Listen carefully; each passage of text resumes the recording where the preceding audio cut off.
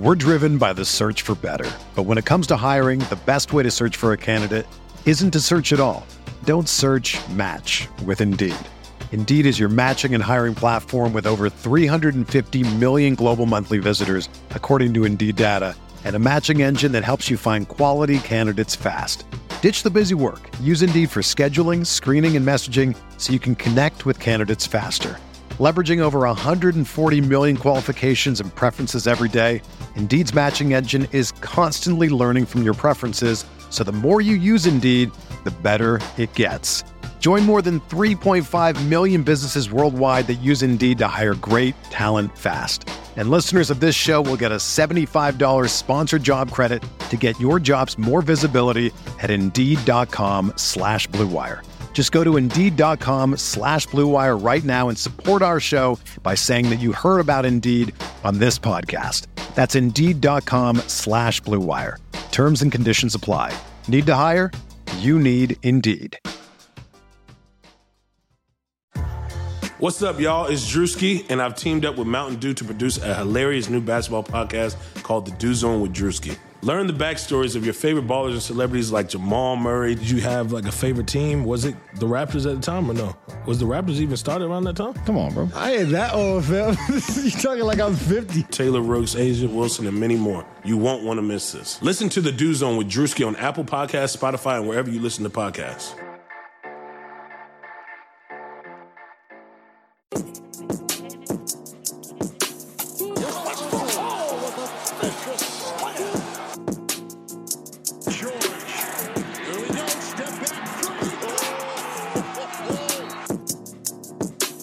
You're listening to The Uncontested, coming at you tonight after the Thunder lose a tough heartbreaker to the Minnesota Timberwolves, 112-114. It was the second night of a back-to-back for OKC, and I think that definitely showed late in the game. You could tell the Thunder were a little bit fatigued.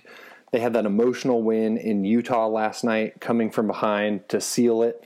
And I think as the game wore on, you could kind of see it in the Thunder's legs. They didn't quite have the energy. They really fell flat in the third quarter where they only put in 17 points and gave up 33, which is traditionally this season we know their best quarter. They're one of the best teams in the NBA in the third quarter. So to see them come out and kind of lose the lead and fall apart in that third quarter tonight was a little discouraging, but I think more than anything it was a little bit of a schedule loss for OKC. Beyond that, I've got 5 things for you tonight to kind of look at. Things I noticed throughout the game, things I want to call out for you. So let's dive right in. The first of the 5, Paul George is a legitimate MVP candidate. At this point, you cannot have that discussion anymore without Paul George being a part of it. If you are having an MVP discussion and you're not talking about Paul George, your discussion is wrong. Tonight, he put in 31 points off 11 of 24 shooting, 3 of 6 from 3, added 11 rebounds, 3 assists, 2 steals, just another masterful performance from PG. He came out and looked just as assertive as he did at the end of the Utah game. It's clear when you see him handling the ball that the confidence is just overflowing for PG right now. He feels like anybody that's on him doesn't stand a chance. Anything he puts up is going to go in the bucket, and most of the times he's not wrong.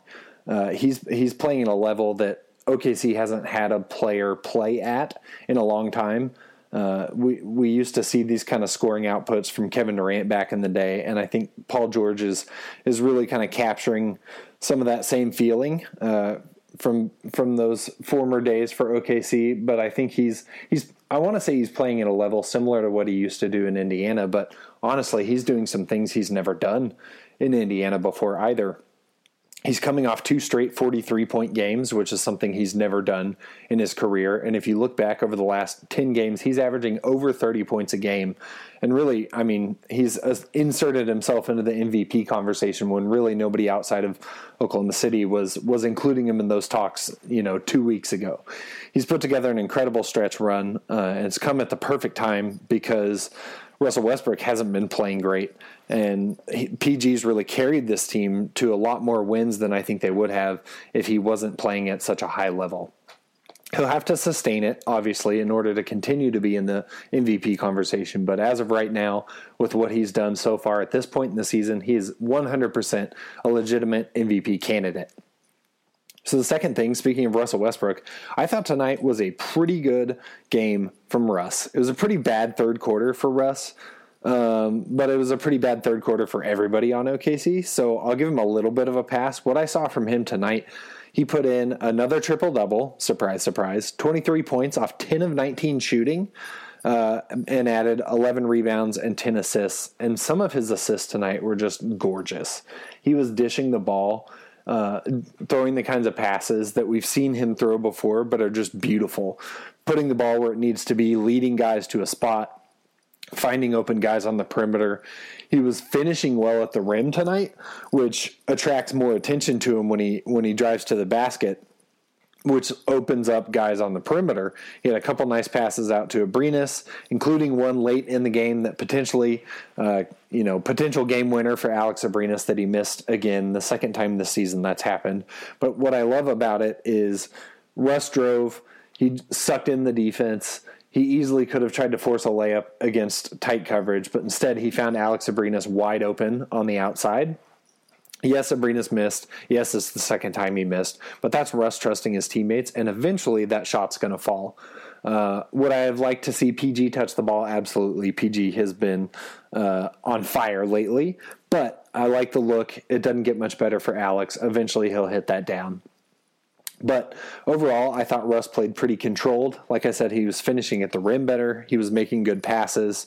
He fouled out again, second time in a row, which is a little strange. We don't often see Russ fouling out of games. But he did it against the Jazz, kind of with the game-saving foul at the end of that one, and then he did it again tonight. He also airballed a free throw, and it was a really bad airball. It barely touched the net. But he was 2 of 4 from the line. I think he was 2 of 2 before that happened. But then in the most Russell Westbrook thing ever, he airballs the free throw, misses the second one after that, kind of hugs Andrew Wiggins out of frustration, and then comes right back down the floor the next time and drains a 3. He was 1 of 1 from 3 on the night. That was his only one. And it's just kind of like Russ in a nutshell. He does some things that leave you scratching your head, that leave you frustrated, but then he'll come right back down the floor and do something amazing that only Russ can do. And it's just, you take what you get with Russ sometimes. But I think overall it was a positive performance. I think if his shot can continue to improve and his vision and playmaking can stay at the level that we saw tonight and we've seen in a few games recently, then this Thunder team's going to continue to click. The third thing tonight, Jeremy Grant got mauled. He got screwed. Late in the game, if you didn't see it, Jeremy Grant got grabbed around the neck 2 times, 2 consecutive times down the floor, grabbed by Karl Anthony Towns, kind of almost choke slammed, going for a defensive rebound, and trying to get a loose ball, and the refs completely swallowed their whistle. I don't like to harp on the refs too often because I think it's lazy, but tonight the refs were awful. And they absolutely cost Oklahoma City a victory tonight, and no call, or no lack of call, I should say, was bigger than the arm around the throat on Jeremy Grant. He hasn't been mauled that bad since Jim Boylan stepped on the court when the Thunder played the Bulls and literally was pulling Jeremy off of Robin Lopez by his neck. I don't know what it is, but Jeremy seems to have that effect on people. I know the last 2-minute report will come out tomorrow, and it'll say that the refs missed a call. It honestly should have probably been a flagrant, but those last 2-minute reports do nothing but make me mad because nothing literally comes out of it other than just our bad. So whatever. It is what it is. The Thunder were in position to win the game late, and it doesn't happen, whether it's because of missed shots or because of missed calls. It doesn't really matter at this point. The Timberwolves got the win, and the Thunder have to move on. The fourth thing, Tupat hit 2 threes tonight. He was 2 of 2 from behind the arc. It's always exciting these days when Tupat hits 1 3, and then he came right back down the court a few possessions later and hit a second.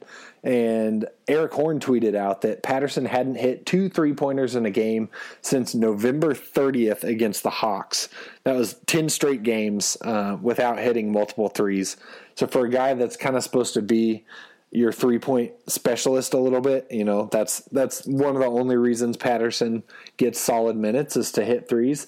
It's a good thing when he hits more than one. You'd like him to do that again in less than 10 games in the future.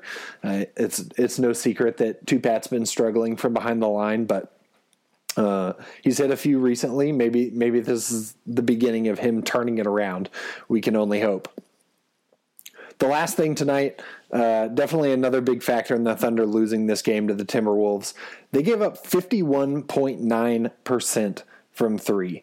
It definitely kind of kicked up in the third quarter. Like I said, it looked like the Thunder's tired legs were showing. They weren't fighting around screens as hard. They weren't closing out as quickly. It left to a lot of wide open threes. The Timberwolves hit 14 threes on 27 attempts compared to 9 made threes for the Thunder on 25 attempts. I was curious about this, so I did some digging on Basketball Reference after the game tonight, and the Thunder have given up over 40% from three 7 times this season. Their record in those 7 games, 1-6. It's not that difficult of a formula to figure out. If you let a team get hot from behind the arc, you're going to lose the game. 51.9%, I think, is the highest or the second highest that they've given up this season. So obviously not a good performance from the Thunder defense on the perimeter. It's something that if you want to win the game, you have to be more disciplined in that area. It doesn't matter how good of shooters that the other team has. If you leave a guy in the NBA wide open, he's probably going to hit the shot. Pretty simple formula for the Thunder moving forward. Don't let teams hit that many threes, and you probably have a chance to win this game. Like, the Thunder only lose by 2 tonight. All you have to do is close out harder on one of those 3-pointers, and you're walking away with the W. Up next for OKC, Christmas Day. Houston Rockets, a week ago or so, I would have thought this would be a pretty easy game. The Rockets have been struggling, but they've been improving lately. They did lose CP3 on an injury, so we won't have to deal with him and his flopping and whining on Christmas Day, which is the best present you could ask for. But he's been playing. The Rockets have been playing better. They're 6-4 in their last 10, which is the same record the Thunder have in their last 10. They've climbed up into the 8th spot in the West. We know it's on the road in Houston, and Rockets fans are huge fans of Russell Westbrook, so I'm sure that'll be a cheery day all around. It's early tip. I believe it's 2 p.m. on ABC, so make sure to open your presents early, get it all done, and get in front of a TV for some Thunder basketball. Should be a fun one. And also, don't forget about our Twitter contest. Check us out on Twitter at @_uncontested. We're giving away one of the new Sunset jersey t-shirts. Russell Westbrook Sunset orange shirt. Look for the tweet. You retweet it. You tag a friend. You follow us. You'll be entered to win. We're going to pick the winner of that right at tip-off on Christmas Day. So be sure to check that out. You don't want to miss it. Going to keep things short and sweet tonight. We hope you guys have a great Christmas. Thanks for listening, tuning in. If you like the content we're putting out, give us a review. We really appreciate you guys taking the time to listen, the time to interact with us, and we really appreciate if you go on Apple Podcasts, leave us a 5-star review. It means a lot to us. The more good reviews we get, the more cool things we can have in store for you guys in the future. So, once again, we really appreciate it. We hope you have a Merry Christmas. Have a happy holiday. We won't be doing a post-game podcast for the Rockets game. Obviously, taking some time to spend some time with our families. But we will be back with you for the Phoenix game on the 28th. So be sure to check that out. Like I said, have a happy holiday. Thanks for listening, and Thunder up.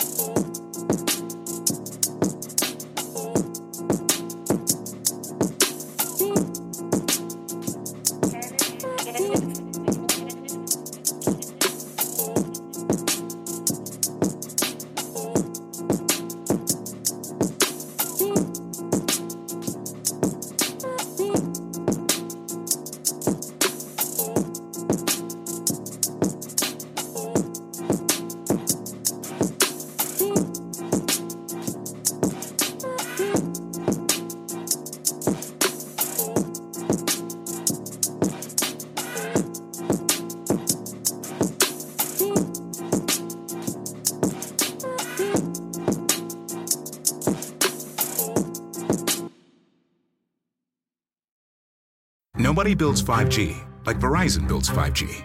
Because we're the engineers who built the most reliable network in America. And the more you do with 5G, the more building it right matters. The more your network matters. The more Verizon engineers going the extra mile matters. It's us pushing us. It's Verizon versus Verizon.